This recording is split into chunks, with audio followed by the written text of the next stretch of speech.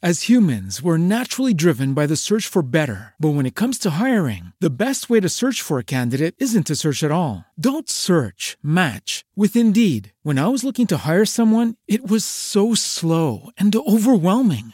I wish I had used Indeed. If you need to hire, you need Indeed. Indeed is your matching and hiring platform with over 350 million global monthly visitors, according to Indeed data, and a matching engine that helps you find quality candidates fast. Ditch the busy work. Use Indeed for scheduling, screening, and messaging so you can connect with candidates faster. And Indeed doesn't just help you hire faster. 93% of employers agree Indeed delivers the highest quality matches compared to other job sites, according to a recent Indeed survey. And listeners of this show will get a $75 sponsored job credit to get your jobs more visibility at Indeed.com/podcast. That's Indeed.com/podcast. Terms and conditions apply. Ladies and gentlemen, you are now entering the Second Freedom Comics podcast, starring Mark Claire and Remzo Martinez.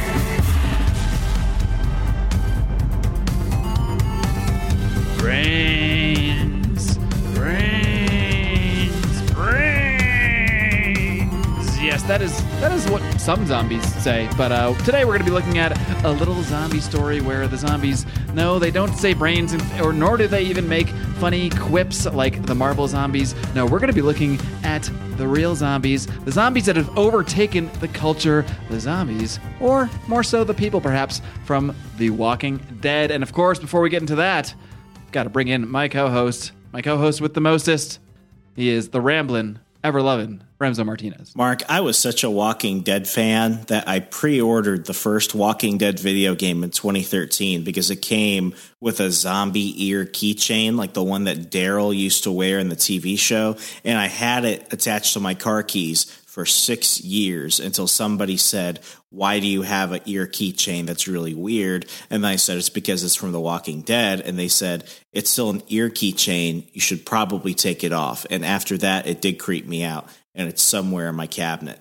But I am excited for today. Nerd alert. So before we get into to talking more about the series specifically, obviously this series has become more than just a comic book. It's become a cultural phenomenon. The show is huge. There's the spin-offs of the show. There's video games. There's just Walking Dead is absolutely everywhere. And I think one of the reasons that this series has, and just the concept overall, has picked up and really connected with people so much is because yes, the story is centered around zombies, but really when you break it down, it's not a zombie story. It's a human story. It's about how humans react to crazy shit going on around them.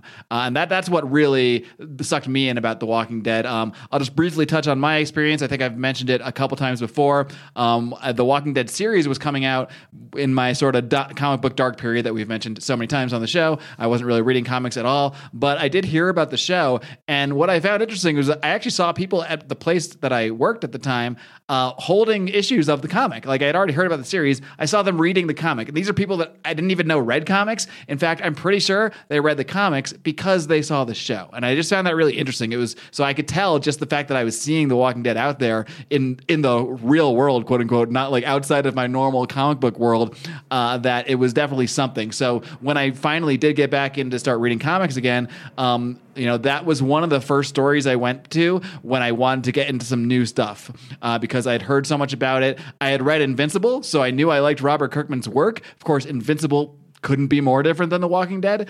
But that I really dove in and I blazed through this series the first time when I first picked it up. I just shot through this thing and I think I got through almost the whole series in a couple of weeks, right up until the point of reading it live. So I don't remember exactly what year The Walking Dead series finished up. But basically I read all the trades and then I think maybe the last 10 to 12 issues I was getting monthly, and then suddenly I finished the series live. And I think that I'm really glad that I did because, as many people know, as fans of The Walking Dead know, you didn't know the end was coming. In fact, the issue was not advertised as a final issue. I think Robert Kirkman even advertised issues beyond that issue because he didn't want people to know it was going to be the last issue. He came out in his blog the week that last issue came out, and that was how people knew. It was that abrupt. So what about yourself then? Obviously you're a big Walking Dead fan. When did you first encounter this series? Was it the comic? Was it the TV show? Give me your full history. It was definitely the TV show. I mean, I've always liked indie comics. I always liked the stuff coming out of Dynamite, the Death Defying Daredevil, not to be confused with Marvel's Daredevil. I always liked some of the Image stuff, and I'd grown up with Lee Falk's Phantom, so like these underground independent comics in the mid 2000s were still not kind of like where they are. I mean, while they're more popular now, even back then, like around 2009, when I remember watching the premiere for The Walking Dead, it didn't really connect with me that was a comic. So I mean, I remember watching the pilot with my father, and we were big like Zombieland fans, Night of the Living Dead, so we watched it and we were like, oh my God, this series is great. But then they went ahead and took like a 1.5-2-year break between that episode and the rest of the season because they had to get the pilot greenlit. So during that time, that's when I went back and read the comics and everything else. And, just being a guy who is literally preparing for the zombie apocalypse, it sang to my heart directly. I knew the show was the one.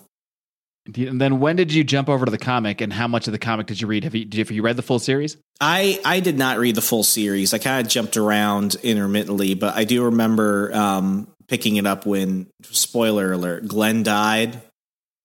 And at Big that point, I was like, well, not a spoiler for fans that. I mean, that is one commonality. There have been so many Dead Glenn memes across the internet that even if you're not a Walking Dead fan, you know who Glenn was and you know who Negan and his bat were. It's like the worst kept spoiler at this point. So, I mean, after that, I just kind of figured that, I like the comic, but I like the show more. I felt like the additions of Carol, Daryl, Merle, a lot of these other folks that were not original to the comics. I mean, I just liked the show better. It's one of the few times where I think an adaptation of source material is actually better than the source material itself. Yeah, we definitely differ on that one. And I gave the show a try a couple times, just could never get into it. It took me like 3 tries to get through the first season. I liked it. I think the furthest I ever got, I think I finally did finish the second season and just had no desire to keep going. But by that time, I had read the whole comic.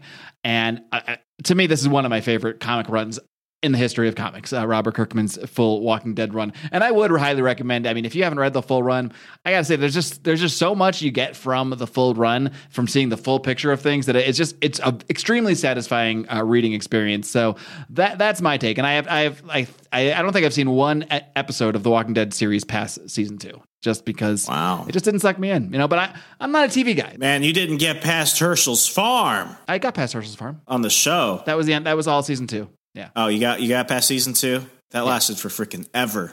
Yeah, well, that's when I bowed out the first time. I was so bored. They spent it seemed like a whole season on this farm, and I got so bored with it, and that's when I bounced out. But I did eventually finish that season. Gotcha. But we will now dive in to the Walking Dead series, and we're going to do this thing. We're going to look at the first trade paperback today, and this is how I read the series initially. And so I don't really know. Maybe I think Remzo, you read some of these issue by issue. Maybe you'll have an idea of when some of these are actually separated issues. But I'm just going to go through this trade paperback as one story because it just works as one story. And maybe I'll take some guess. Oh, maybe the issue ended here. Maybe it ended there. But I don't really know. And I'm not going to pull out or try to find the originals just to tell you exactly where these issues end. These people don't care. That's why they listen to us. Because they don't care, first of all. Second of all, I think this is the best way to consume this series in trade, because it really does, you can just burn through these things unless you specifically want to collect the issues. And I think they have been doing like Walking Dead Deluxe editions lately. They're reprinting these in color. So I think this series works perfect in black and white, but if you're someone who needs color, like for me, the Savage Dragons were all reprinted in black and white. I like the color versions better of that because I just feel like, when it's done, I feel like however it's done originally is the best way to see it. So Savage Dragon was originally done in color. They decolorized it, I guess, for the archive editions to make it cheaper to print, essentially. Whereas Walking Dead went the other way. Walking Dead was originally done in black and white, so it's drawn and sort of quote unquote colorized with the grays and the blacks to look good in black and white. Whereas I haven't even seen the color editions, but I just think that black and white just works so well for this series. It fits the tone, the style, all that stuff. What do you think about that? Just to start there, what do you think about? I mean, black and white. There are not that many black and white comics. What do you think about just black and white comics in general, and how did you think it works for The Walking Dead? When I lived in Australia, they used to have a chain of these, like, you know how when you go to the airport, you have like the little magazine stands where you could buy a Coke and stuff like that. Well, they have a chain in Australia called the News Agency.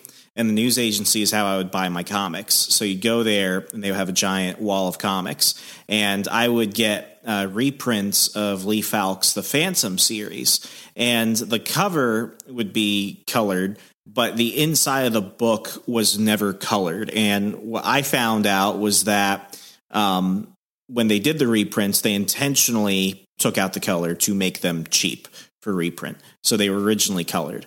I guess because of that, I had just grown accustomed to it. So years later, when I think Dynamite got the publishing rights to the Phantom series, they put it in color. And for me, it just didn't feel the same. So I think it comes down to two things. What is the tone of the story? Can it pull it off? Because sometimes black and white is better than color. I mean, I mainly apply that to movies. There are some movies where I think black and white is better than color. I think Logan, if anyone has seen the black and white version of Logan, hell yeah, you need to see that version because it changed the whole feel of the film.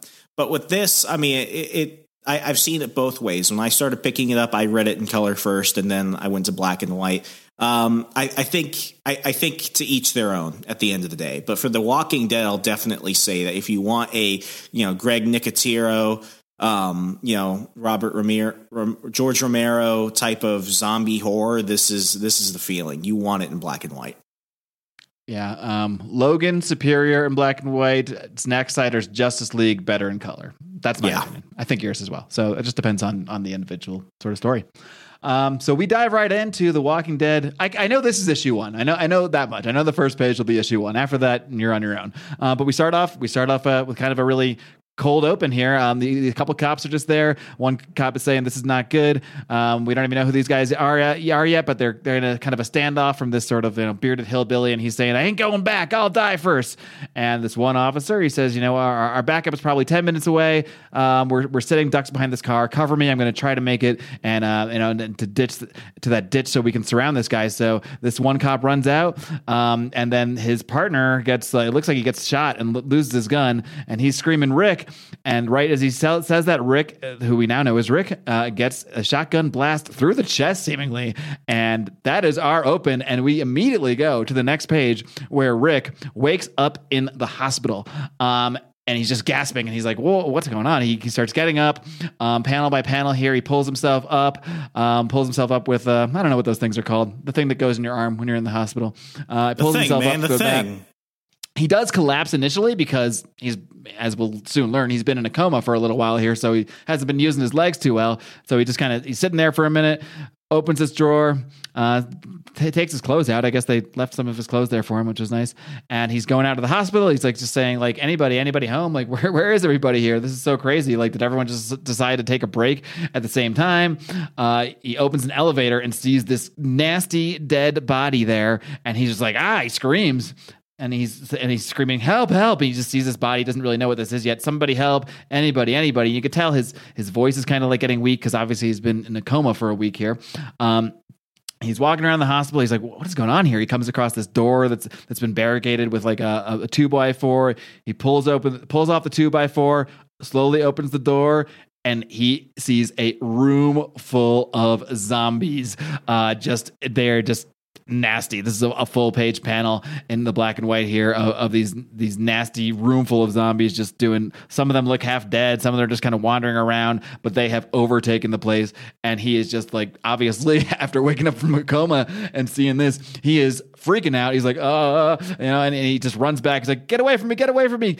Can't you understand? He thinks he still doesn't quite know they're zombies or know what zombies are, obviously. So he's trying to talk to them. He's like, don't you understand me? Like, and the zombies just coming after him, and they tumble down these stairs, and the zombie's head actually ends up coming off in the tussle here. And Rick takes his belt, slams that door back closed, and closes it. And he's just like, what the hell was all that? What do you think of just how this show started? Because how this show, now I'm doing a new version of issues and episodes.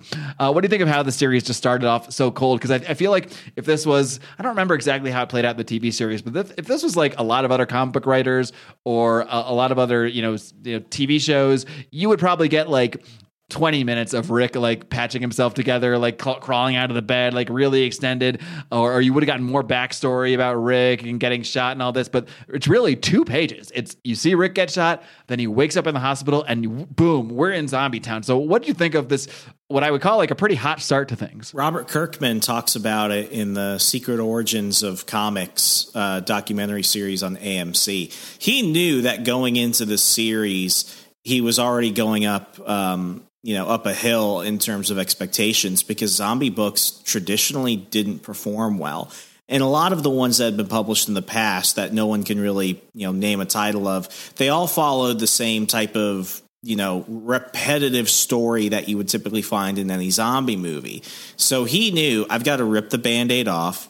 I have to lead with this not being a typical zombie story. And I need people to know that in The Walking Dead, shit happens fast. I think that in terms of an introduction, the comic book introduction was better than the introduction in the pilot of the TV series. The pilot of the TV series did start with action, but it was more of that traditional zombie genre opening that you would typically get. And I think it's because they were like, if people are watching a movie about zombies or a TV show about zombies, this is what they come to expect. But comic book readers are not mutually exclusive to that. So we've got to up the ante. Yeah, and zombie stories were so much seen as a not a winner in the comic book market that I think we discussed this in our Image episode when we looked at the Image revolution. But Robert Kirkman basically had to like deceive his way into the series. Like he was like, okay, I'm going to do a zombie series, and I'm trying to remember who the editor in chief. It might have been Eric Larson. I think it was Eric Larson. I think it was Larson, because or was it Valentino? It was one or both of them. I mean, Valentino was on as publisher and then as president, but they were all basically like, you can't do a zombie book. So he told them was that, no, this is an alien invasion book, but you don't know about that till towards the end. They use zombies to basically clear the earth. So then they were like, okay, Robert, where are those aliens? And he was like, oh yeah, no, they're not here. Yeah. He basically said, well, no, don't worry. After like a few issues, you realize, oh, it's aliens that are behind this. And then it turns into a whole other thing. And then, after like 7, 8, 9 issues, they're like, zombie, there's no aliens, are there? He's like, no. But by that point, it started to kind of pick up a little bit of buzz, so they just ran with this thing. But I mean, this series did not do well in the beginning at all. I think I saw something like the first issue sold like something like 6,000 or 7,000 copies. Like that is nothing. That is almost actually nothing in the comic book world. But it's something that slowly built up buzz. Like after I think it was maybe 4 or 5 issues, certain fans started, it was like one of those internet chatter things. People started to talk about it, and then the numbers slowly started to tick up until it became an absolute cultural phenomenon, spawned the TV series. You know the rest. Moving on here, Rick is dealing with this whole situation. He's now wandering off from the hospital, and there's nobody around. He's just like, oh, Jesus, what's going on here? He's seeing like these random dead bodies. He comes upon a car that's crashed with these bodies poured out of it. He continues walking, and he finally comes upon this zombie body that's like, it's basically a skeleton, but it's still sort of zombie alive. It's just like, and Rick is like about to vomit. Actually, I think he does actually like puke from looking at this thing here. And it's like, it's trying to communicate with him. It's trying to talk. It's even trying to come after him, but it can't move because it's such a fucked up zombie body. Looks like it got into a bike accident or something like that. Or maybe became a body after it, or became a zombie after it was in a bike accident. It's like the Stephen Hawkins of zombies. Pretty much. This is the Stephen Hawkins origin story. But Rick does take this bike, and he's like starting to walk away with a bike, and then he just collapses. He's just like, oh God. And he just collapses and like sobs for a minute, and then slowly gets up and is crying, gets back on the bike. Because this is happening so hard and fast. I mean, in Rick's world, he just got shot. Like he doesn't remember anything. And then he was in a coma for, at this point, he doesn't know how long. He'll find out later on. And then he wakes up to this freaking zombie world. And it's just like, I don't know how you deal with all this. So I think it would really worked well for this character to not just be plowing through this. I mean, he's plowing through it because he's reacting to the world around him, but he's a human and he's dealing with it a lot. I mean, he's hitting those emotional lulls where he's like, what is even happening here? But he bikes over and just the whole town is trash. Everything looks like all messed up. And, the windows are broken. Everything is a disaster. And he gets up to what we presume is his house. And he says like, son of a bitch. He walks in. We do kind of see like pictures of him and his family in the background. He's walking around his house searching for things, and he's just like, nothing. There's nothing here. Goes around the back of the house, and we see he gets slammed in the back of a head with a shovel. And this kid is like, Dad. And his dad's like, Jesus, shit, son, what did you do? And the kid's like, he was going to try to eat us, Dad. And they're like, no, son, this guy's alive. He's not a zombie. And the kid's like, sorry about that. So they go bring him inside. Rick wakes up and he's like, hey, what's going on here? He's like, you're awake. We're just getting ready to have dinner. You want to join us? And he's like, wait, but can you tell me what the hell's going on here first? He's like, oh yeah. Sorry about my boy. He hit you over the head with a shovel. And he's like, what are you talking about? He's like, he thought you were one of those things. He's like, things? You mean these monsters that are at the hospital? Who are you people? What the hell is going on? He's like, whoa, calm down there, buddy. This is all just a misunderstanding. You see, my boy didn't mean anything. And he's like, Rick's like, how did it all happen? What went wrong? And this is when the guy realizes, like, oh, he has no idea. He's like, wait a minute, hold up. Damn, son, don't you know about any of this? And he's like, no, I was shot. I woke up at the hospital. I was in a coma. I was attacked by these things. Like, I don't know what's happening. And he's just like, oh shit, well, yeah, there's been a lot. I mean, all media shut down after a few weeks. You didn't really hear much after that. If they found a way to stop it, then they haven't made it here yet. So those things are just everywhere. So good. And this is when we start to learn a little bit more, about the zombies, about how you can deal with them. And he's like, a good blow to the head will usually take them out. So that's why this kid had the shovel. That's why it was his instinct to hit Rick with the shovel when he thought he was a zombie, because they've learned that you whack him in the head, pretty much takes him out. And then Rick is upset. He's like, because he doesn't know what happened to his family. And this guy's like, well, they say that the government's going to go to the big cities and clean this thing up. So I would just go to a big city. And Rick's like, well, my in-laws live in Atlanta. That's only a 5-hour drive from here. So that's probably where my wife went. Okay, so if they're protecting the cities, then they should be okay. And they're still kind of like, I don't know how much this guy, what's this guy's name? I forgot this guy's name. How much he's just kind of playing things down because Rick is just figuring this out, because he's kind of like, yeah, sure, man, I'm sure they're fine. But it almost, like, to me, it almost plays like he's just giving Rick a little hope here because he hasn't fully grasped how bad the situation is, where Rick's just like, oh yeah, they're in the city, so I'm sure the government's got him covered here. And he's like, all right, well, I need a car to go to Atlanta. Want to go shopping? So they head over to the police station, and Rick has the keys, so he goes and gets himself a car, and and this is when they introduce each other and he's like, yeah, I'm Rick Grimes, and Morgan Jones. Morgan Jones, that was his name. Morgan Jones and little Dwayne, his little son here, and basically he just says like, hey, it's all good. Sorry about hitting you with the shovel and everything. But it's worth it to get to talk to someone. He's like, because the only one I haven't talked to is my son here, and all he cares about is like cartoons and farts. So it's nice to talk to an adult here. And but then Rick takes a gun, and they go into the armory, get a bunch of guns, and he gets into his iconic Sheriff Rick gear here. So he's got the hat, he's got the jacket, got the full gear, and he's like, hey, if I'm going to be rolling into some other city, I figure might be better if the authorities see me as like a sheriff. They see me as someone in a position of authority that they'll maybe respond a little bit better to, not think I'm a zombie. Gives what's this guy's name again? Well, Morgan gives Morgan a few guns as a parting gift, and they head out. As they're heading out, they do see that there is a zombie like behind a fence here, and Rick comes out and pulls out his gun. So we're learning a little bit more here again about the zombies, and he's like, no, don't shoot it. Just saves you might need that bullet later. This thing is just in there. It's in this fenced-in area. It's harmless. Just leave it there. And I was like, all right, I guess I will. So they take off, and Rick drives off in his police car. And as he makes a stop at the end, and he gets out and he sees that same like half dead zombie just talking there. I don't know if this is supposed to be like someone he knew or he's just sad about the whole situation, but he gets out, pulls out his gun, blasts this dying, half dead, non-dead zombie in the face, and wipes a tear from his eye. And to me, this was just, this was Rick that was clearly, I think he's actually coming to terms with the situation a little bit here, and trying to deal with the whole humanitarian aspect of it. Like, he knows this creature is not dead because it's a zombie, but it can't move. And so he kind of like shows a little bit of humanity here by, even though he's killing it, he's really just putting it out of its misery because it wasn't really harming anyone, just laying there. And remember when people were getting high on bath salts in Florida and they were eating people naked in the sidewalk? I remember hearing about that. I was really thinking that was a zombie situation. And my first reaction was, you have to shoot that guy.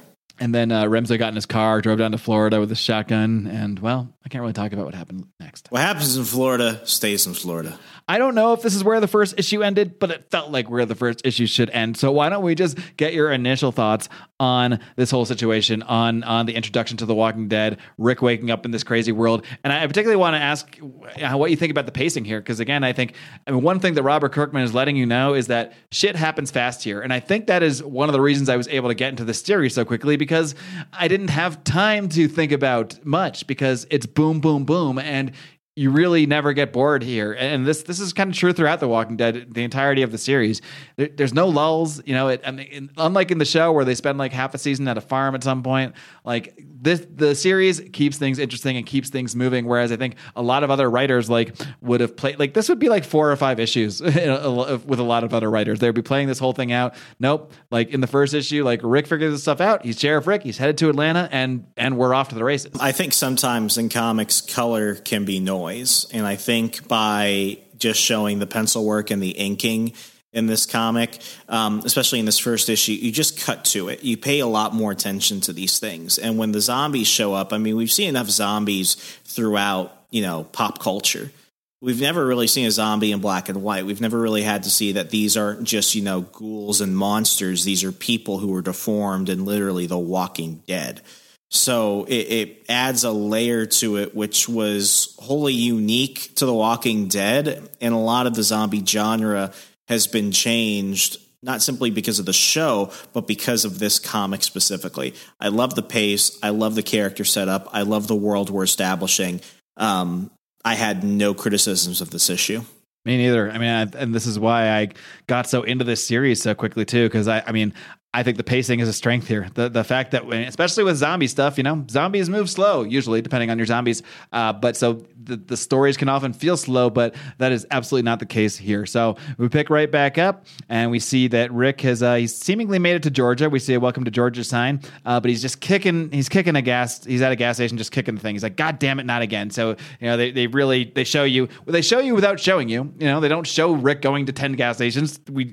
All it takes is the one panel, which is what. Another aspect of Robert Kirkman's work that I really enjoy. He has a really strong ability to tell you a lot about what happened without showing you at all, by telling you in a very simple form. So all you need to know about Rick's frustration right now and his journey is that he's kicking the gas station thing, and he's saying, "God damn it, not again!" And that tells you right away in one panel that Rick has been through this a really frustrating situation where he keeps trying to get gas and eventually here has completely run out of gas.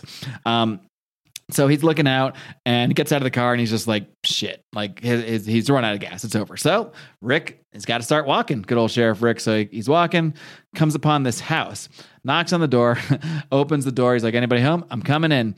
And he opens the door and you actually see now, I think the first time I read this, I didn't realize it, but going through, these are not zombies, actually. This is just a dead family that seemingly, and you can even see the blood spatter behind one of them on the wall, which makes sense because if they were zombies, they probably wouldn't be dead unless a bunch of humans killed them. And you see a cross on the wall, so this is clearly a religious family. So and they're all holding Bibles, and the one dad. The one thing that's dumb is that the gun is still in the dad's. I'm calling him the dad. I'm just assuming still in the guy's hand, which is kind of a little silly. Probably would have fallen out after he blew his own brains out. I'll just let that one go though. And then Rick just hurls. He puts his hand over his mouth, runs out, pukes his guts out outside. And then he comes upon this horse, and now it makes a little more sense because at first I was kind of thinking well, why isn't maybe they don't eat animals, but in a little bit we'll see that they do eat animals.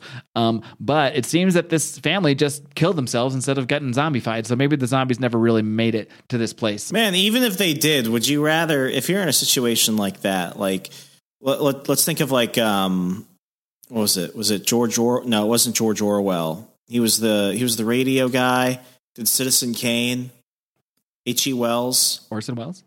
Orson Welles, yeah, Orson Welles. Orson Welles did the War of the Worlds broadcast, and people thought it was real. The aliens were actually invading, so you had a bunch of people in the country shoot themselves. Oh, people shot themselves over that?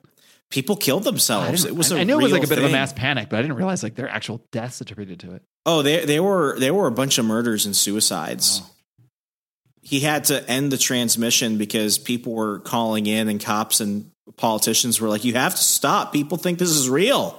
He's like, but we're getting amazing ratings.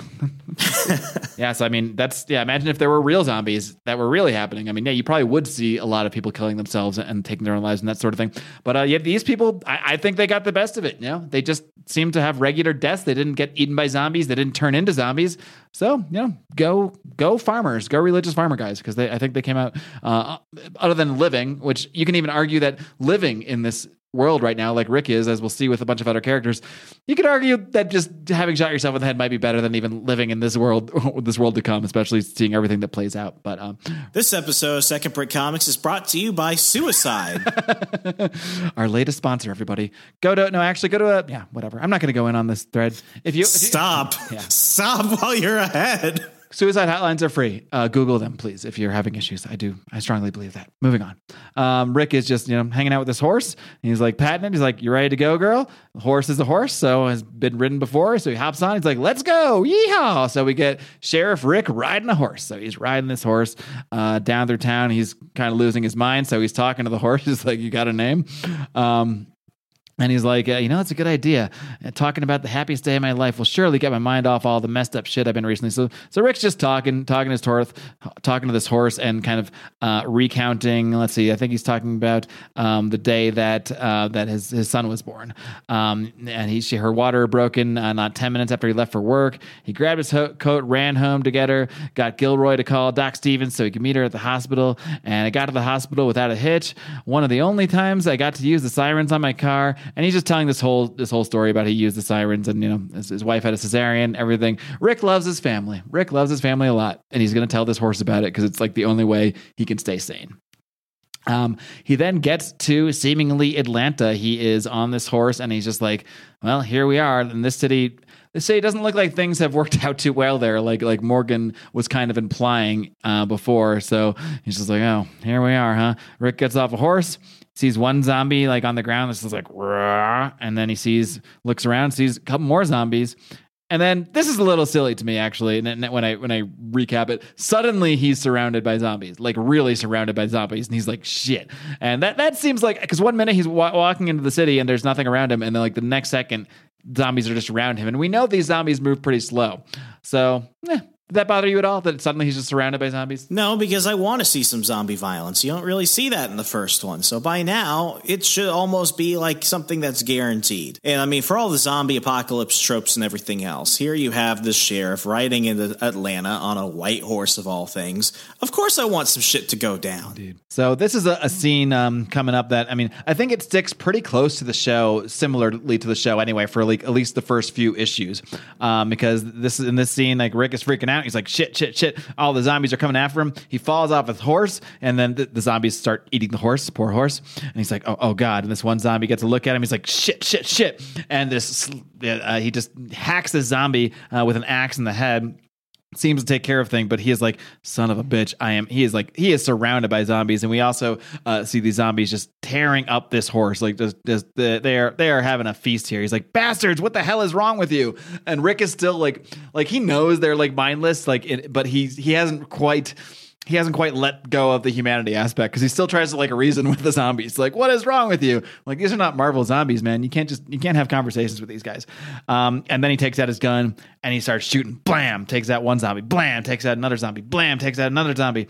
And then he's just like, well, this isn't working. There's just more and more zombies coming at me. So he runs, and then he's running into an alley, and then he gets grabbed by someone, and he gets grabbed by this kid, who, of course, this kid is this young Asian boy named Glenn. And he's like, I can get you out of here. Follow me. Stop using that gun. You'll have the whole city following us. You know what I just realized is really ironic? Yeah. So Glenn first appeared in the comics. Then he is played by, I think it's Ryan Cho. I'm probably screwing it up, in the Walking Dead TV series. And then when Invincible, the cartoon, comes out, it happens to be voiced by the same actor who played Glenn. I don't know if it happened to be. I'm sure Robert Kirkman probably has something to do with it. Or maybe. He probably really likes him. Yeah. I'm just saying, there's one of those moments where it's like full circle. Here we've come. Full circle. Yeah, so Glenn's like, don't worry about those zombies down there. They're so slow. Like, they're not going to get down here fast. It's fine. Stay here. He's like, stay here. Okay. Stephen Yeun. That's his name. Stephen Yeun. Yeah. People get mad. Stephen Yeun. He's great as the voice, as the character in Invincible. Oh, he's perfect. So Glenn like hops up, starts climbing this ladder. He's like, come on, let's go. I'm trying to save your life. And Rick is still just like stunned. Like, he's having trouble processing everything that's going on here. He's like, sorry, I've just never seen so many of them. And that's when Glenn's like, well, you're a lucky man. That's nothing, man. This is nothing at all. Like down here, like I come here every day. And if you got 50 more feet into the city before they attacked you, like you would not be here right now. And he's like, and this is when Rick is realizing like, wait, what? Like, because he thought that the cities were protected. He's like, oh, the government's coming to protect the cities, so that's where my family is. So I think this is when he started to realize like, oh, maybe my family's not alive after all.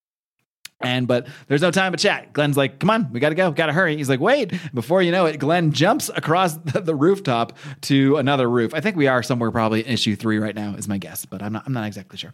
And Glenn jumps across the roof and Rick is just like, no, I'm not jumping across the roof. He's like, well, you have to because this is it. The zombies think you're in this building. They saw you climb the thing and they're dumb zombies. So they're just going to, if you try to come down in the same building, they're just going to be waiting there for you. So you have no choice. You have to jump across the roof. And Rick's like, God damn it. All right. So he gets a running start, jumps across these rooftops and like kind of gets it. And he's like, his body is like halfway on the roof. And then Glenn comes over and pulls him up. And Glenn's just like, Jesus, man, you should have thrown the duffel bag first, dumbass. And he's like, oh yeah, thanks for telling me now. Cause Rick has this duffel bag with all the guns in it and everything. So yeah, probably would have made sense not to jump with that. And then doesn't he know comic book science? Yeah, doesn't he know how to jump from rooftop to rooftop? And he's like, all right, well, we got to hurry. We got to get out of here while we can. And they're just kind of chatting. Glenn's kind of telling him more about the zombies. He's like, look, we're not in the clear yet. This building is close to the woods at the edge of the city. So we've got to run about a block before we can get to them. And, there are liable to be a few of those things on the way. So as long as we keep moving, they shouldn't be able to surround us. That's the big thing. The zombies move slowly. So as long as you're strategic about it, as long as you're aware of what's around you and you stop yourself from getting surrounded by them, you can kind of survive. And that's how Glenn has survived all of these incursions that he's made into the city.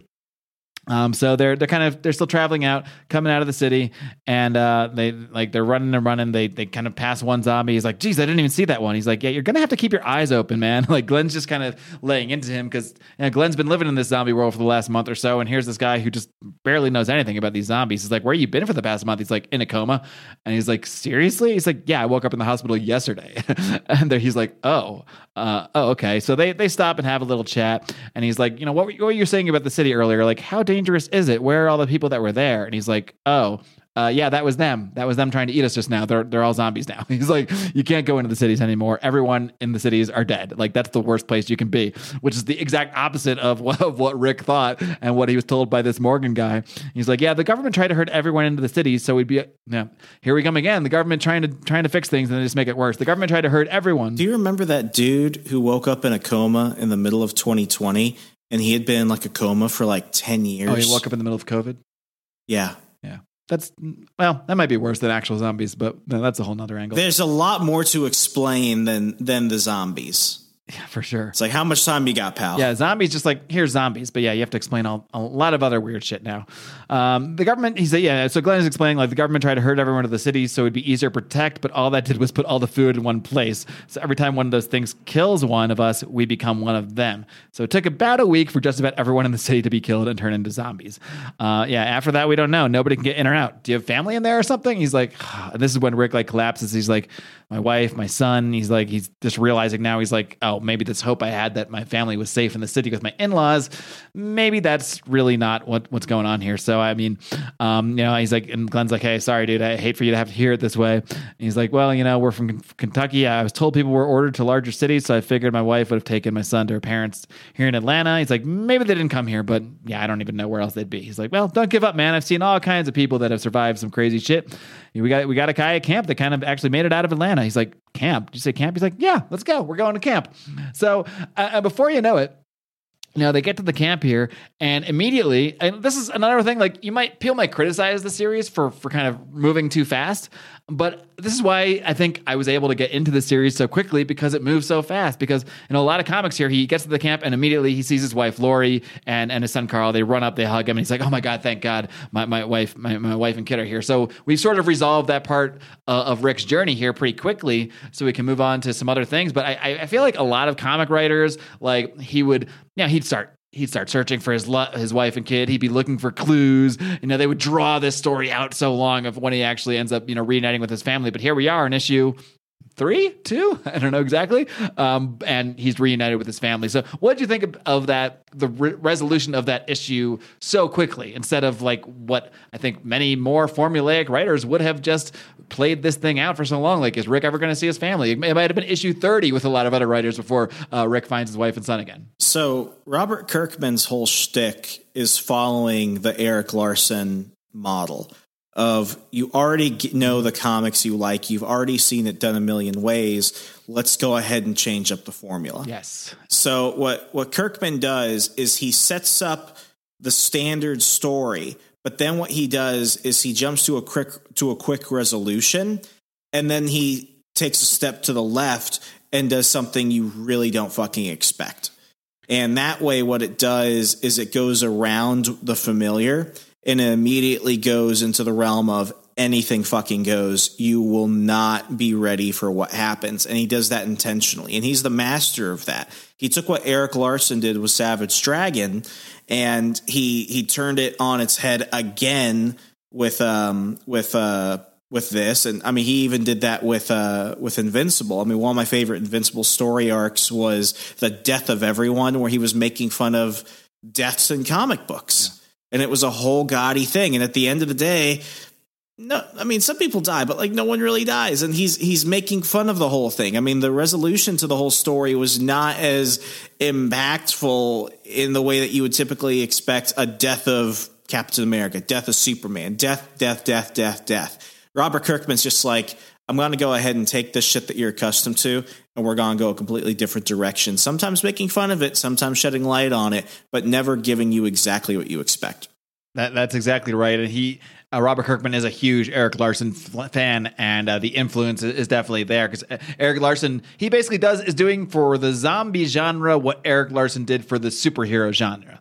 Eric Larson takes superhero tropes, takes you, sends you on a way that you think you're going to go because you've been seeing these stories for your whole life, and then he just takes you in a totally different direction, or he gets to the tropey thing quickly, and then blows that thing up, and then takes it a totally different way, and always keeps you guessing. And that's one thing I've always loved about Savage Dragon. It's why it is to this day my favorite ongoing comic book of all time, because it never lets you get bored. I mean, you can never get into even when you think, okay, now we're going into this direction, and he always takes you in a different direction, and it's never stupid either. It's never just for the shock value. There's the shock value, but it's always for a reason, and it always makes sense with the grander story he's telling. And I think Robert Kirkman is very much does the same thing here. Like, yes, we could have drawn out Rick searching for his family for 10, 12, 15, 30 issues, but that's what other comics would do, and we're not doing that here. That's what Robert Kirkman is letting you know. We're not doing that here. So take what you think you know about where this is going to go. Take what you think you know about zombies and throw it out, because don't get comfortable, because I'm not going to let you get comfortable. And I think that's why I am so drawn to like the work of Robert Kirkman. You see that here, you see that in Invincible, and it's very much similar to what I do enjoy about Eric Larson. So very apt comparison, Young Remzo. Moving along. Yes. So Rick has reunited with his family. He's also there with Shane, his partner, Shane. Shane is the one that we saw in that very first page, who was supposed to be covering him when Rick got shot, but kind of like fucked up and dropped his gun. And Laurie's just like, Shane helped us get here. We wouldn't have made it without him. And Rick's like, I guess I owe you more than I'll ever be able to pay. And I'm just thinking, I'm like, don't worry, you don't really owe him one. You don't owe him anything, pal. Not at all. Did I master the Seth Rogen laugh? Indeed you did. I want to see Seth Rogen get eaten by zombies in a movie. That would be beautiful. Fuck that guy. Then we kind of meet some of the people that are there at camp here. We meet Alan, this big burly dude, this woman Donna and her twins, Billy and Ben, this guy Dale. He's kind of like an older guy. He's got this RV that they use. Another guy Jim, who's just over there eating. Let's see who else is there. There's Carol and her daughter Sophia, who I believe they are in the series. At least the daughter Sophia is in the walk. Maybe we can kind of compare some of this cast of characters to those in the show, because obviously we have Glenn, Rick, and Shane are all in the show. But there's no, what's the name of the guy? Daryl. He's not. Daryl. He's totally made up for the show. He's not part of this. I think he feels like kind of a composite of some other characters in some way. He was simply added because Kirkman and Greg Nicotero really liked Norman Reedus and the Boondock Saints, and they wanted to find a way to work with him. Boondock Saints is a fucking amazing movie. Yes. We also meet Amy and Andrea, the sisters. Let's see, Donna and her twins, and then they're all introducing everyone to Rick and yada yada yada. This is our crew. This is Rick's crew. Although because this is The Walking Dead, don't get too used to anybody. That's all I'll say.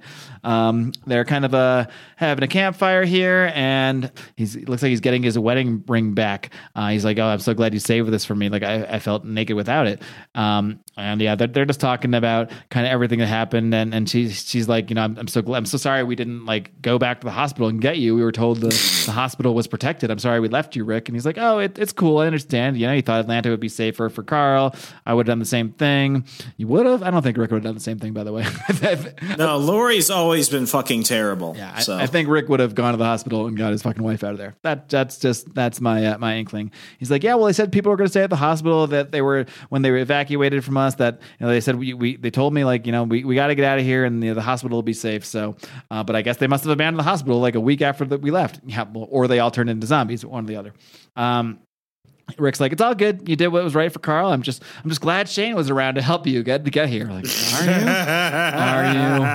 He's like, oh yeah, I don't think I would have even found the way down here without Shane, let alone survive. Oh, she found the way down. She found the way down. Spoiler alert, she finds the way down, everybody. Low.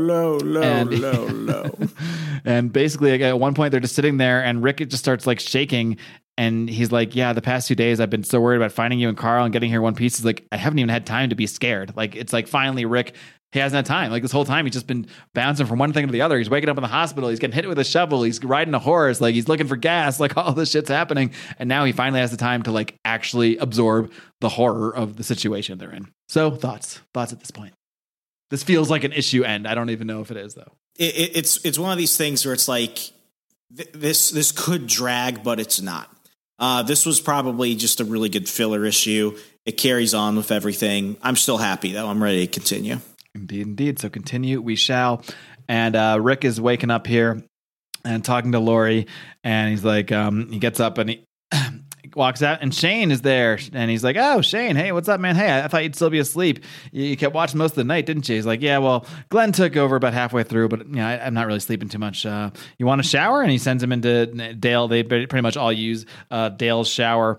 So he goes in there, comes across Dale, and he's like, oh, sorry, man, you scared me there. I'm just here to use the shower. And Dale's like, you're Lori's husband, right? And he's like, yeah. He's like, I don't want to stir up any trouble here. He's like, do you though? He's like, but you got to understand, this has nothing to do with your wife. She did nothing wrong. All she did was talk about you the whole time. This is the other thing that kind of doesn't make sense. Like, wouldn't Glenn make some kind of, if Lori's really been talking about her husband this whole time as the sheriff from Kentucky, like and then Glenn meets this guy who's a sheriff from Kentucky who's looking for his wife and kid, you'd think he might have said, oh, maybe it's this chick at the camp whose husband is a sheriff. But he's just like assumed that she was dead. So that's, I think when you're in the fog of the zombie apocalypse, you let little details like that move along. Fair enough. But yeah, basically, Dale basically says like, look, Shane, he's a good man, helps out a lot around here. He took care of your wife, but he's not glad you're back. He's like, he took care of your wife.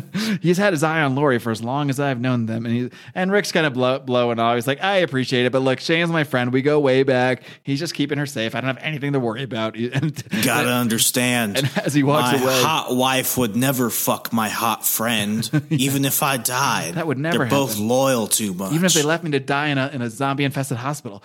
And Dale's like, I wouldn't trust him around my wife. He's like, Cool, buddy. I'll keep that in mind. Whatever. Crazy old man.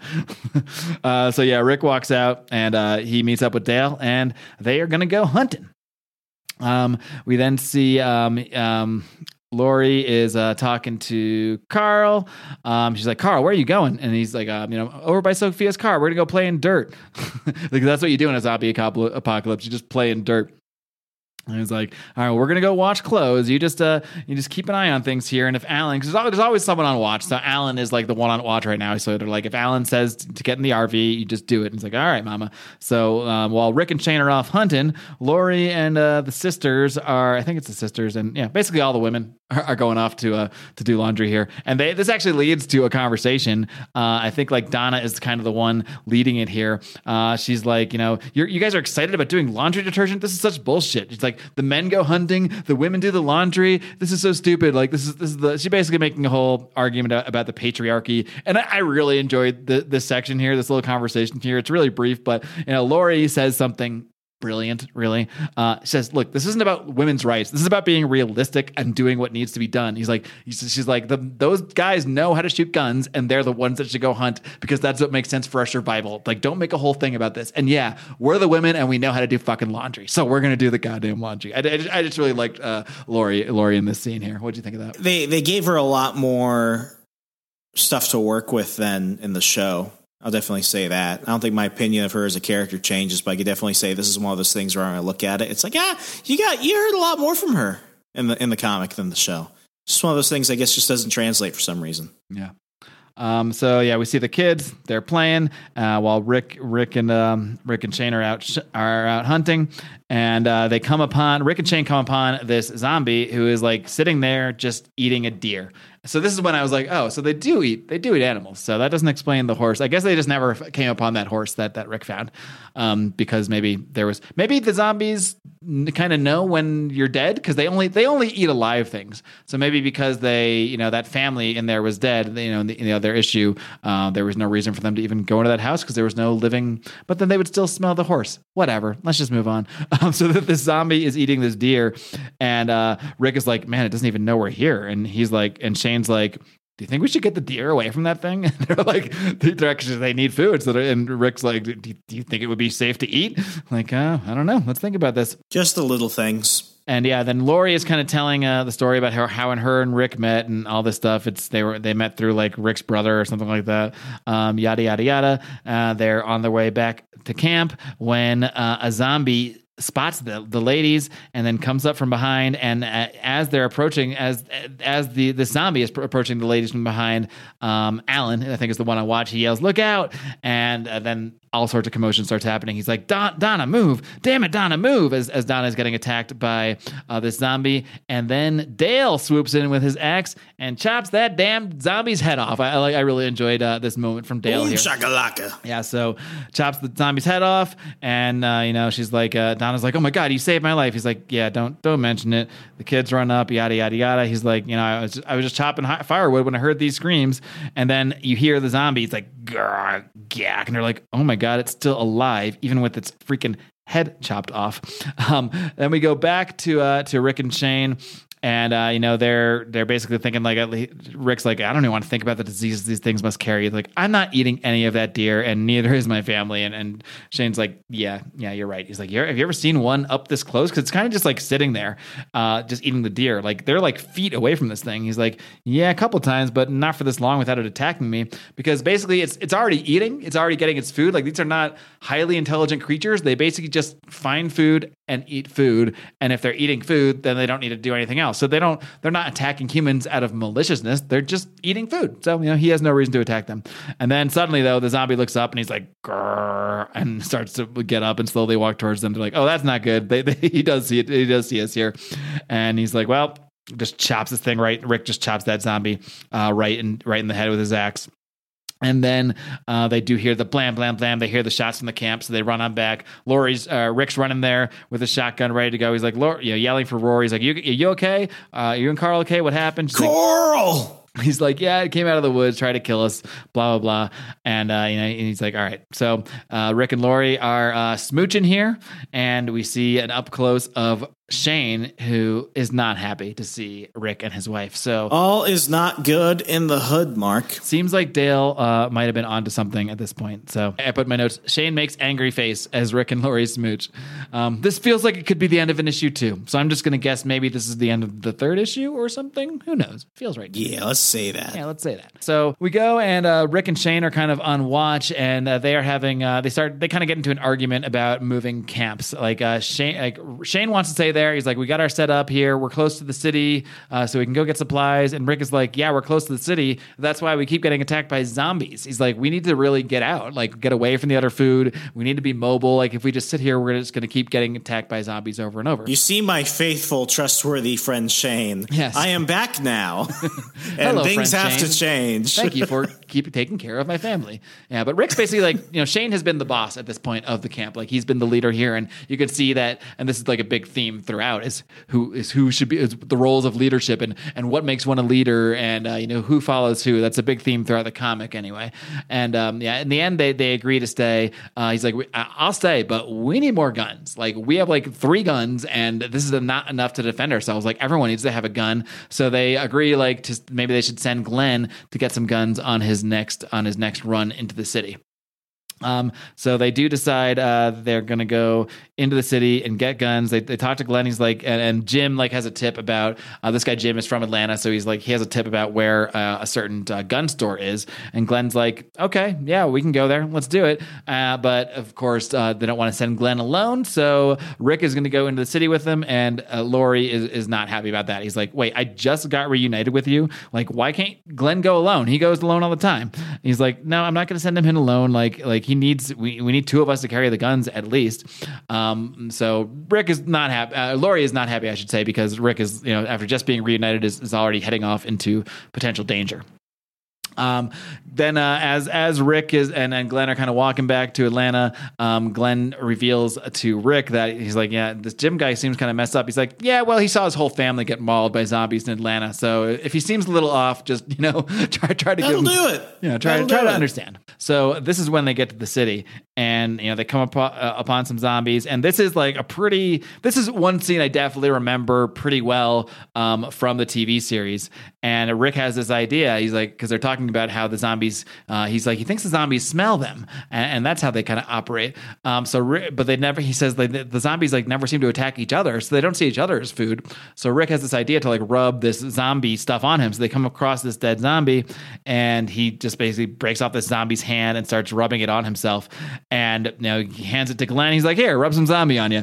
And he's like, and Glenn just pukes. He just is like, this is so disgusting. And this is like, I don't know. What did you think of this scene in the show? I thought this scene was this is one of the scenes in the show where I was like, okay, this is why I gave it more than the 2 or 3 episodes, because I was like, okay, this is kind of cool. This is like a new concept of zombies that I've never actually seen this done in a movie before, where they basically, I think they do it they play it up a little bit more so in the show, but here they're basically just pretending to be zombies. They put zombie stuff all over themselves, and then they walk into the city.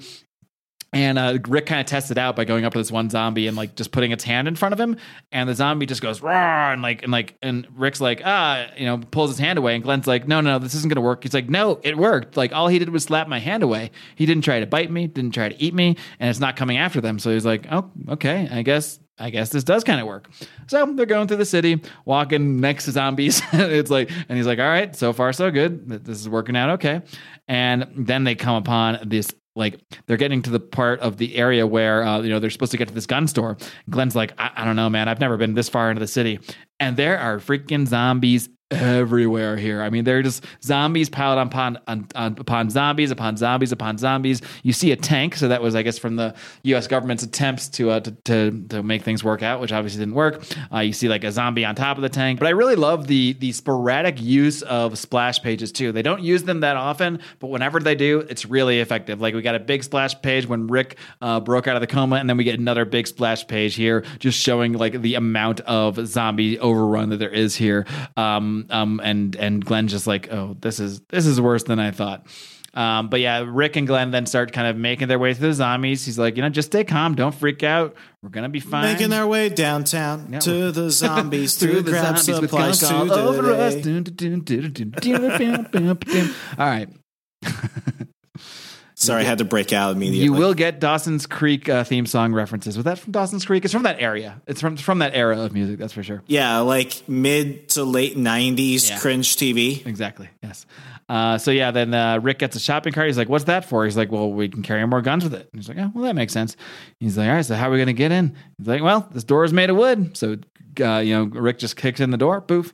And he's like, all right, what should we get? He's like, we'll get some of everything. But just make sure we get, the matching bullets for the matching guns we have. He's like, all right. So they get a bunch of shit, fill up this tank with guns. They head on out. This plan seems to be working pretty well. And then suddenly, it starts to rain. The rain starts to come down, and they're like, and this is when they realize, like, oh shit, now it's really coming down. He's like, we're not going to last long in this rain. Now the rain has basically washed all this zombie stuff off of them, and now they're like, oh shit. Rick's like, feel shit. the rain on your skin. He's like, we gotta book it. He's like, the rain, look at them. The rain is washing the smell off. They're noticing us now. He's like, oh fuck, oh shit. Now they are just running and running and running. They run and you can just feel like the frustration, how difficult this must be. Like the cart just gets knocked over, and all the guns they just got after getting through all this zombie mess all fall out. He's like, oh my god, get the cart, just grab as many guns as you can. Let's go. And Glenn's even freaking out now. He's like, oh god. Rick even seemingly gets bit on the shoulder, but it doesn't go through his jacket. He's got that big sheriff leather jacket on. So he goes and shoots the zombie, blasts into the head. And of course, now that he's shooting zombies, we've learned the zombies are attracted to the noise. So it's just drawing more and more zombies. So they're just making their way through these zombies. Like, we're almost there.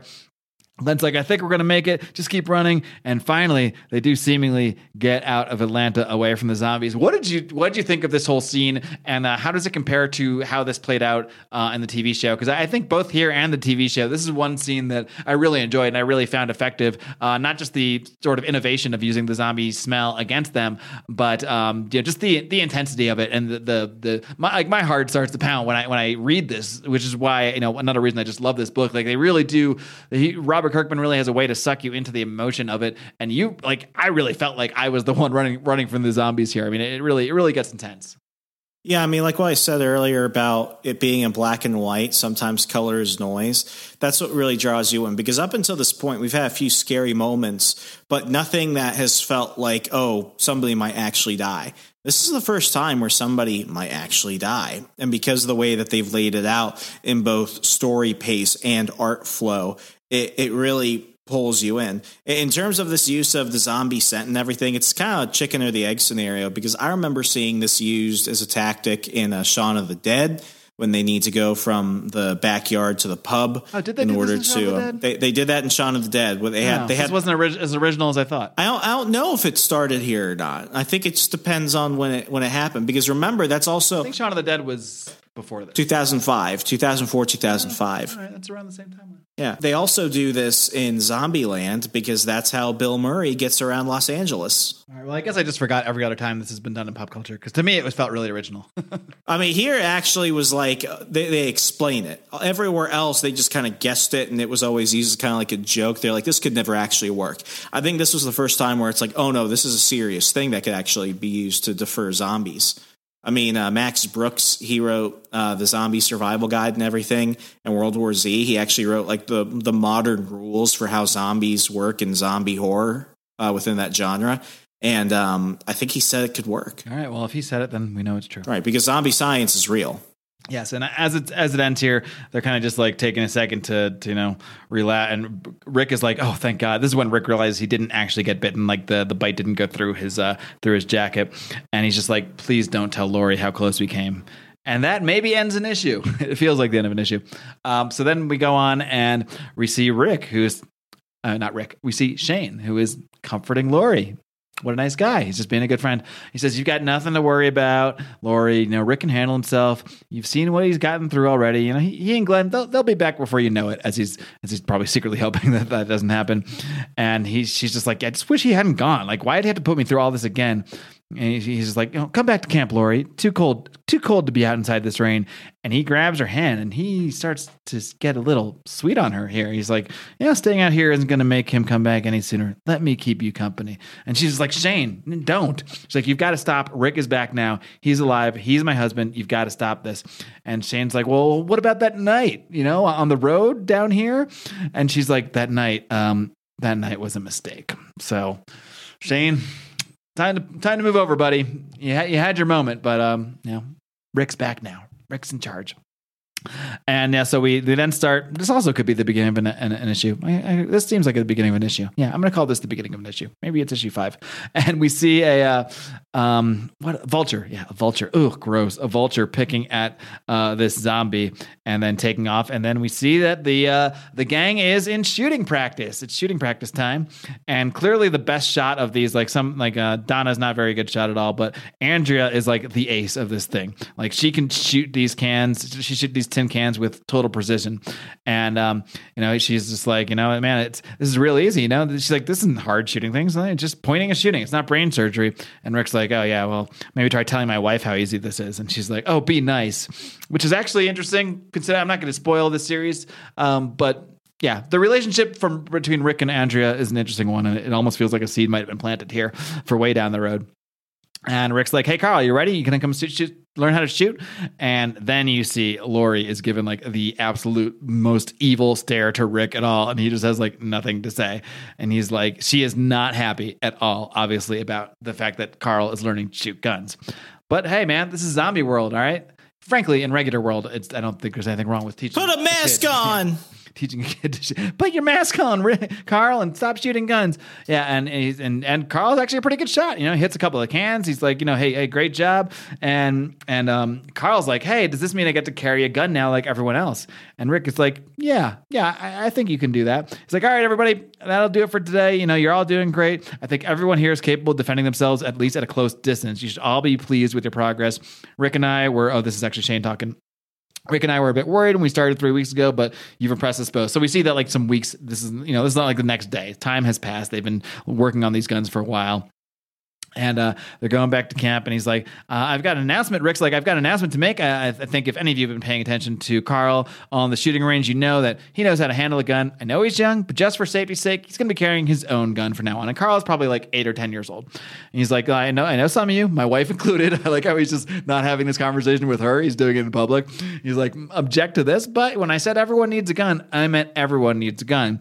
I'll be relying on all you to help me keep an eye on him. He's to keep his gun holstered at all times. If he takes it out once without danger present, I'll be taking it away. Please let me know if you see him so much as act like he's going to take it out.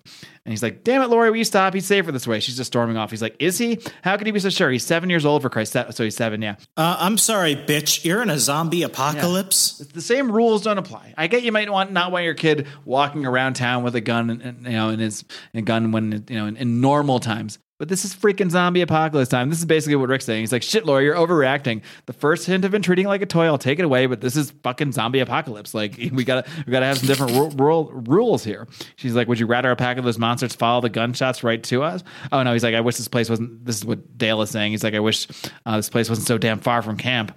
And they're like, yeah, well, if we do it close to camp, the zombies will just follow the gunshots to us. So it's a big thing that with the zombies is smell. If they're close to you, they can smell you, and but they are attracted to sound. So like you want to avoid making loud noises because the zombies they at least have the intelligence to know loud noises means alive creatures means food.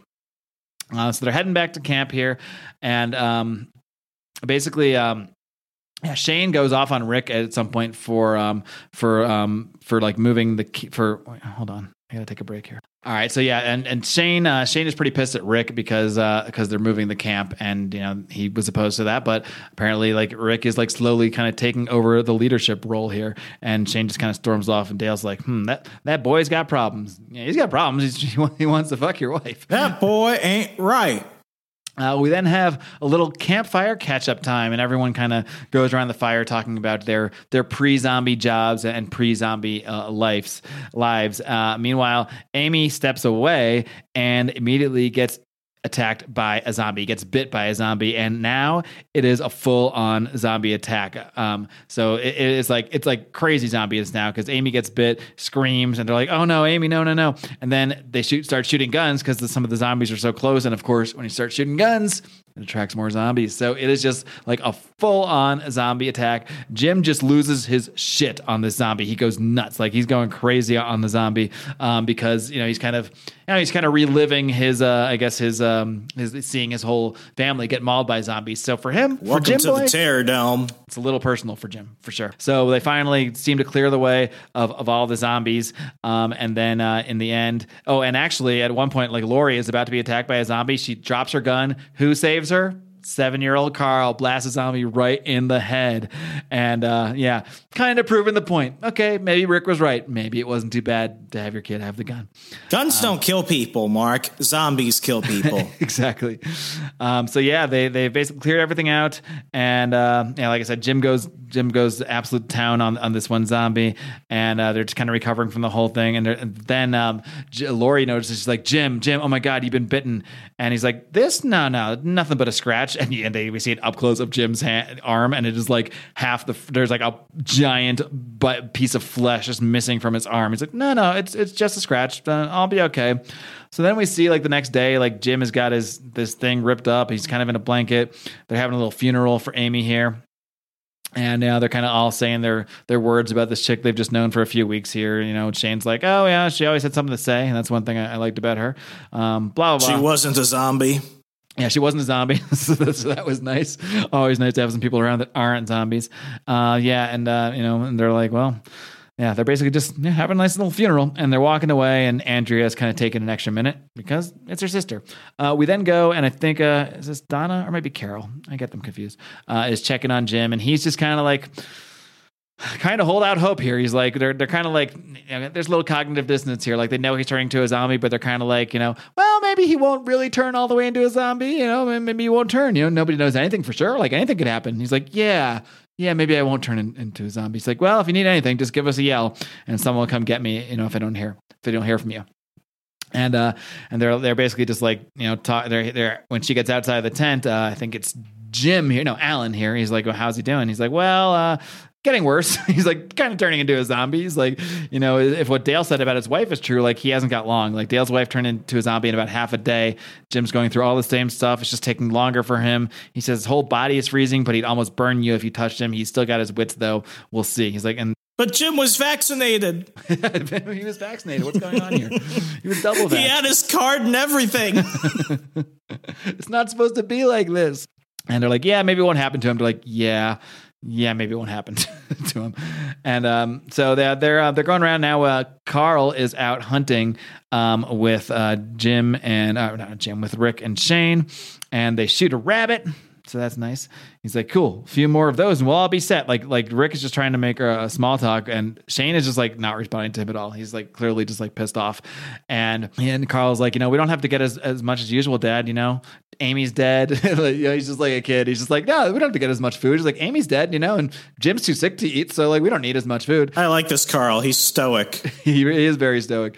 And Rick's like, I know, son, I know. And then Shane just goes off. He's like, damn it, Rick, it's not my fucking fault.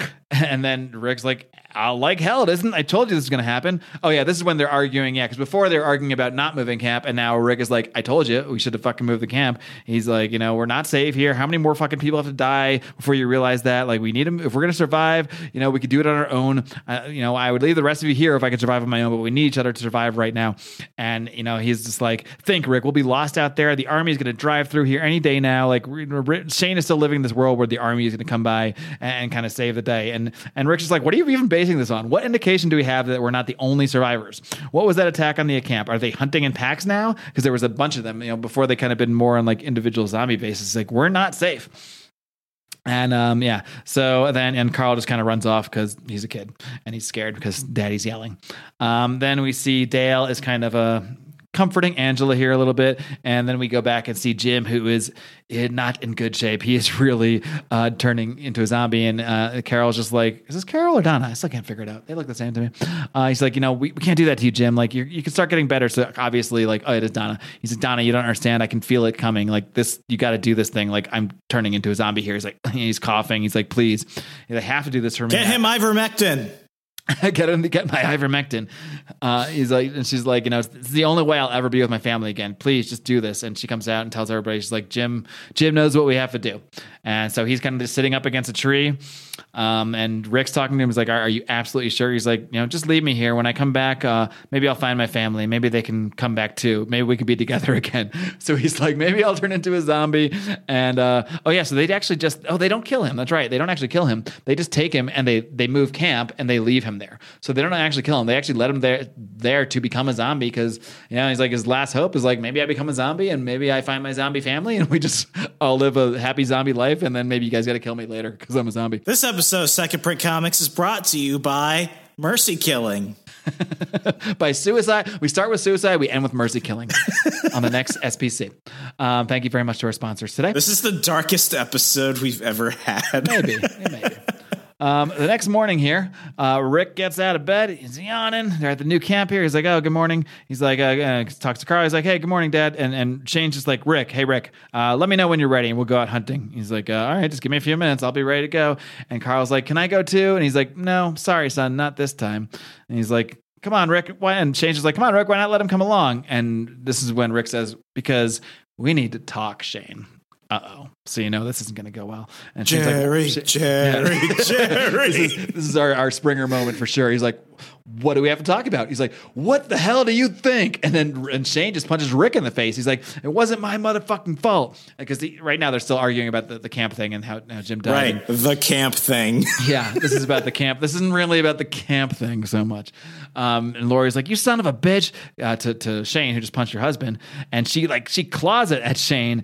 And then she's like, stay away from him, you fucking lunatic. And this is the moment you see like in Shane's eyes, like he's like, oh fuck, I'm really not going to get her back. Like I think Shane really did develop like feelings for Lori, and then he's in his delusional mind, even after Rick came back, still thought like, oh well, maybe I still have a chance here to work this thing out. Bitches ain't loyal. Mm-hmm.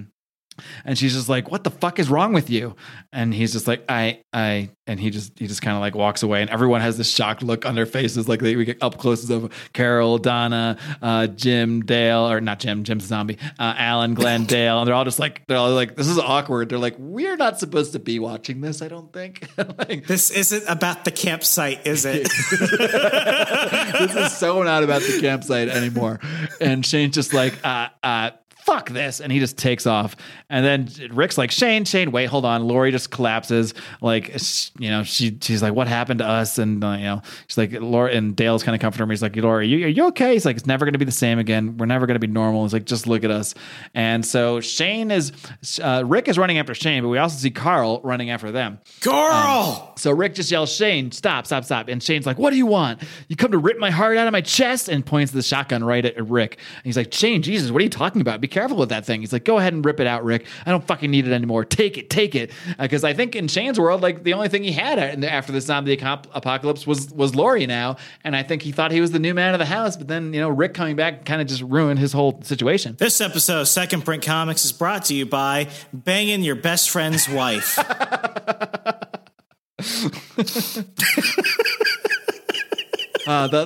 We might need a new ad guy. We need a new guy to sell ads. We need some different sponsors here.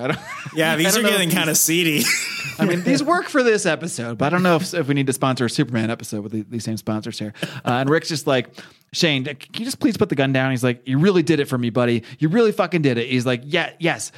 Oh, yes, you did. I'm nothing now, Rick. Nothing. I've got nothing, Rick. No friends, no family, no respect, no fucking life. I love the cursing in the show because it's appropriate. Like sometimes cursing can be inserted into movies or comics and it doesn't make sense. But for the intensity of this scene, like, yes, he should be swearing his ass off because there's so much emotion here. He's like, this fucking world, this fucking godforsaken world is shit. There's nothing for me here, Rick. Nothing. I thought I could make it. I thought I could hold out. Wait until they came and rescued us. They would have brought us nice beds, hot showers, fresh clothes. Like Shane isn't cut out for this. They were coming, Rick. We were going to be okay. And Rick's like, look, we still are, Shane. Everything's going to be fine. He's like, I can't live like this, Rick. I thought I could, but I can't. I thought I could, and I did. Everything was going so good. She would have come around eventually. I know it. She would have. And this is when Rick's like, what? Because I don't think Rick really realizes like what's going on yet. It's not about the campsite, Rick. The camp. And Shane's just like, everything was so perfect until you came back. He's like, God damn it, Shane, to stop this. And Shane is pointing the gun right at Rick now. He's like, no, Rick, this is the only way. This is what has to happen. You weren't meant to come back. You weren't meant to live. And Rick's just pleading. He's like, please, Shane, don't do this. When suddenly we see a bullet fly through Shane's neck, and we see it was Carl. And he says, Carl! He says, don't hurt my daddy again. And Shane just grabs his neck, collapses to the ground. And Rick's like, Carl, my God. He's hugging Carl. Shane collapses and dies. And he just says, oh, son. And Carl says, it's not the same as killing the dead ones, daddy. And Rick says, it never should be, son. It never should be. This episode of Second Print Comics is brought to you by giving your 9-year-old a handgun. 7-year-old. And having him, 7-year-old. so he can shoot your best friend who's about to shoot you because you came back after he fucked your wife. Yes.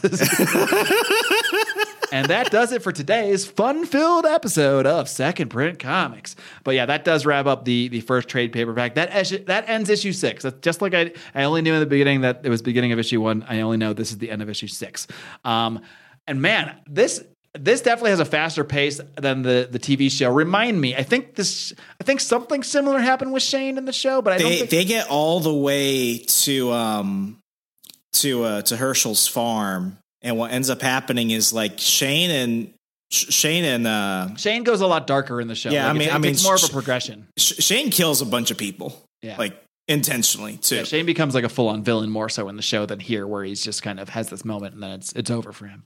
I would say that while this definitely moves faster, I do like the way the TV show did it because it was a slow burn so that you're anticipating it. So when it finally happened, I felt like the delivery was better. Yeah, I just like that what I love so much about this comic is like I think one of the reasons that I didn't just because I didn't know if I loved the comic or not when I started reading, but because of the pace is so fast and it really it keeps me interested all the time because something new is happening all the time. And I imagine in Zombie Apocalypse, like that might be more realistic. Like there might just be, oh my God, shit happens, zombies attack, this is going on. So I mean that's really what pulled me into this series. And I mean even in 6 issues, like so much has happened in 6 issues. Like we go through this whole thing with Rick and then Shane and Carl kills a guy, only 6 issues in. And how did they end up doing this thing with Shane in the show? I don't remember. Was it Carl that killed him in the show too? Or it was still Carl who did it. It was still Carl. It just took longer to get there, huh? Well, actually, this is why I kind of like the show better. So him and Rick get into a fight in the fields of Herschel's farm. And out of nowhere, because Shane has a gun to Rick's head as Rick is on his knees, Rick pulls out some jujitsu and has like a secret knife hidden in his boot. So he comes up and just shanks like Shane a bunch of times. So he kills Shane initially, but what ends up happening is Shane comes back as a zombie. Oh, right. And then Carl comes out and shoots zombie Shane. Right. And that's when they realize in the show that whatever is infecting people and turning them into zombies, they all already have it. It's just when they die, then that's when they become zombies. So it's like you don't have to get bit by a zombie to become a zombie. It seems like everyone in the show has been infected with some kind of virus. So when you die, although that must not be the same in the comic because that family we found didn't turn into zombies. That family that Rick found in the beginning. They would never have because they were shot in the heads. Oh, because they shot themselves in the head, right? Because that zombie rule still applies. That makes sense. Okay, that does make sense then. Yeah, because the zombie virus or whatever it is still needs a functioning brain basically to control the body. So once the brain is no longer working, then no longer zombies. So exactly. Yeah. All right. Well, that wraps this thing up, Remzo. So why don't we just get into our scores? I'll toss it to you first. I love the storytelling. I love the dialogue. I love the characters. I love the pace. I really have no criticisms about this first volume. I think it's one of the better ones because this is Robert Kirkman really going out on a limb, being his most experimental, really channeling his inspirations such as Eric Larson, bringing the zombie genre into comic books once again, and still the king, because there were a bunch of zombie comics that came out after this, and none of them have been as successful as The Walking Dead. I'm giving this first volume for story a 5 out of 10. The artwork, I'm giving I'm giving a 4 out of 5 because I like the penciling, I like the inking, I like the fact that it is black and white. However, there are other artists that when I think of who does really good with black and white, I I really think that this could have been changed a little bit. And The Walking Dead will switch artists throughout the run. You will still have that black and white theme going on, but you'll have different renderings of characters, which I think are a bit better. They really stick to more of that horror vibe. This one still feels kind of comic booky to a degree, so I'm giving it a 4 out of 5 for a total score of 9 out of 10. All right, well, we're not too far off, and I made it pretty clear from the beginning. This is one of my favorite series of all time, and now that we've started this, I probably will continue through this again because I'm remembering now like how much I really love this series and the characters and the progression of the characters. So yeah, I give the story absolutely a 5 out of 5. The art too, I think is pretty damn near perfect. Like to me, I think Tony Moore's art is awesome. I mean, I knew that. I pretty much think that art's always good on Walking Dead, no matter who they go to. I guess the only reason I won't give the art a full 5, some of the times, maybe it's just the problem of drawing a bunch of white chicks in black and white. It's like I get confused of who some of the characters are, like unless they're naming them. Like it's Donna and Carol look like exactly the same to me. Like Andrea and Amy. Well, luckily Amy's dead, so we don't have to worry about her anymore. But they look the same to me. So like sometimes there's just a few instances where I'm like, wait, who is this? Who is that? So that's the only reason I'm not going to give it the full 5 on the art, but I am going to give it a 4.5. So I'm giving The Walking Dead a 9.5. That gives us a total SBC score of 18.5 out of 20. That is absolutely a must-read score. This is one of the highest scores we've given in a long time. Yeah. Yes, it is indeed, and well deserved. So that pretty much does it for our not pretty much that does do it for our review of the first volume of The Walking Dead. Again, today's episode, we like to remind you, was sponsored by suicide, by fucking your best friend's wife, and by your son, then killing that best friend, and he is 7, by the way. These are our sponsors. Of course, our other actual sponsors are our amazing patrons who fund this show, who fully fund everything we do here, and are helping us grow this show. We do put everything we get back into the show. We are not pocketing a dime out of this thing. We just finished a few ad campaigns, a few different methods we've been using to market the show so we can get this thing in front of more people, because we really are building a community here. And with everything that's gone on in the past 20 months, this show was a product of the pandemic, and we really created this because we love comics and we love talking about comics. But really, we want to help people. We want new fans who can go back into this stuff, learn about comics they haven't read before, what have you. But at the end of the day, this is really about building a community of people that just enjoy this genre so much. And you can be a part of that community. You can be a part of it for free. If you're listening, you are a part of the community. But if you want to join the conversation, join our Facebook fan group where we have a lot of great discussions. Anybody that joins our Patreon can do that. We also have a couple graphic novels left for new patrons. So this is just for the end of this month. And I think we just have 2 right now. I literally just went to the post office to mail the second one today, so we've got 2 remaining. Do you want to tell them which ones that we have left, or we want to keep it a mystery? I want to keep it a mystery, because that keeps everything juicier. Yeah, but you will get a free graphic novel if you sign up at any level on Patreon. Any level, the next 2 patrons will get one of these graphic novels that we have left. They are surprised. They are a mystery. That's a freaking bargain right there, guys. $5 a month. Even at that level, you will get a graphic novel. Of course, we have some amazing levels. Certain levels, the Journey into Mystery, you can hop on a call with Remzo and I once a month. There's the Kirby Club, of course. Last month, we actually have the Kirby Club coming up again next month. It came back. We have Eric, who's setting us up with a pretty interesting episode that we'll get to, and then we have a new Kirby Club member too. So we got another one coming into the rotation. So we are just growing and expanding, and you can find all of that over at patreon.com/secondprintpod. Remzo, any last words? Any more sponsors? Folks, be awesome. That's all we ask. And remember, most importantly, there's one thing you have to take with you every day, every night, every second of your life. Read comics and change the world. Good night, America. Adios.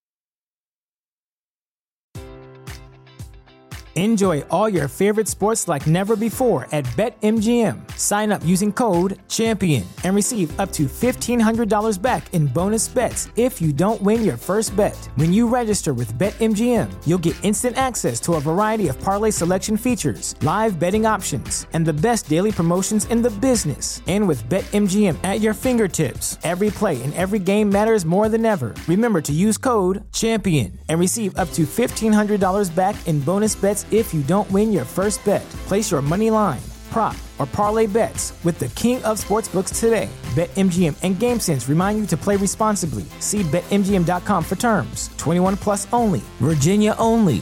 New customer offer. Subject to eligibility requirements. Rewards are non-withdrawable bonus bets that expire in 7 days. Gambling problem? Call 1-800-GAMBLER. Promotional offer not available in Washington, D.C. As humans, we're naturally driven by the search for better. But when it comes to hiring, the best way to search for a candidate isn't to search at all. Don't search, match with Indeed. When I was looking to hire someone, it was so slow and overwhelming.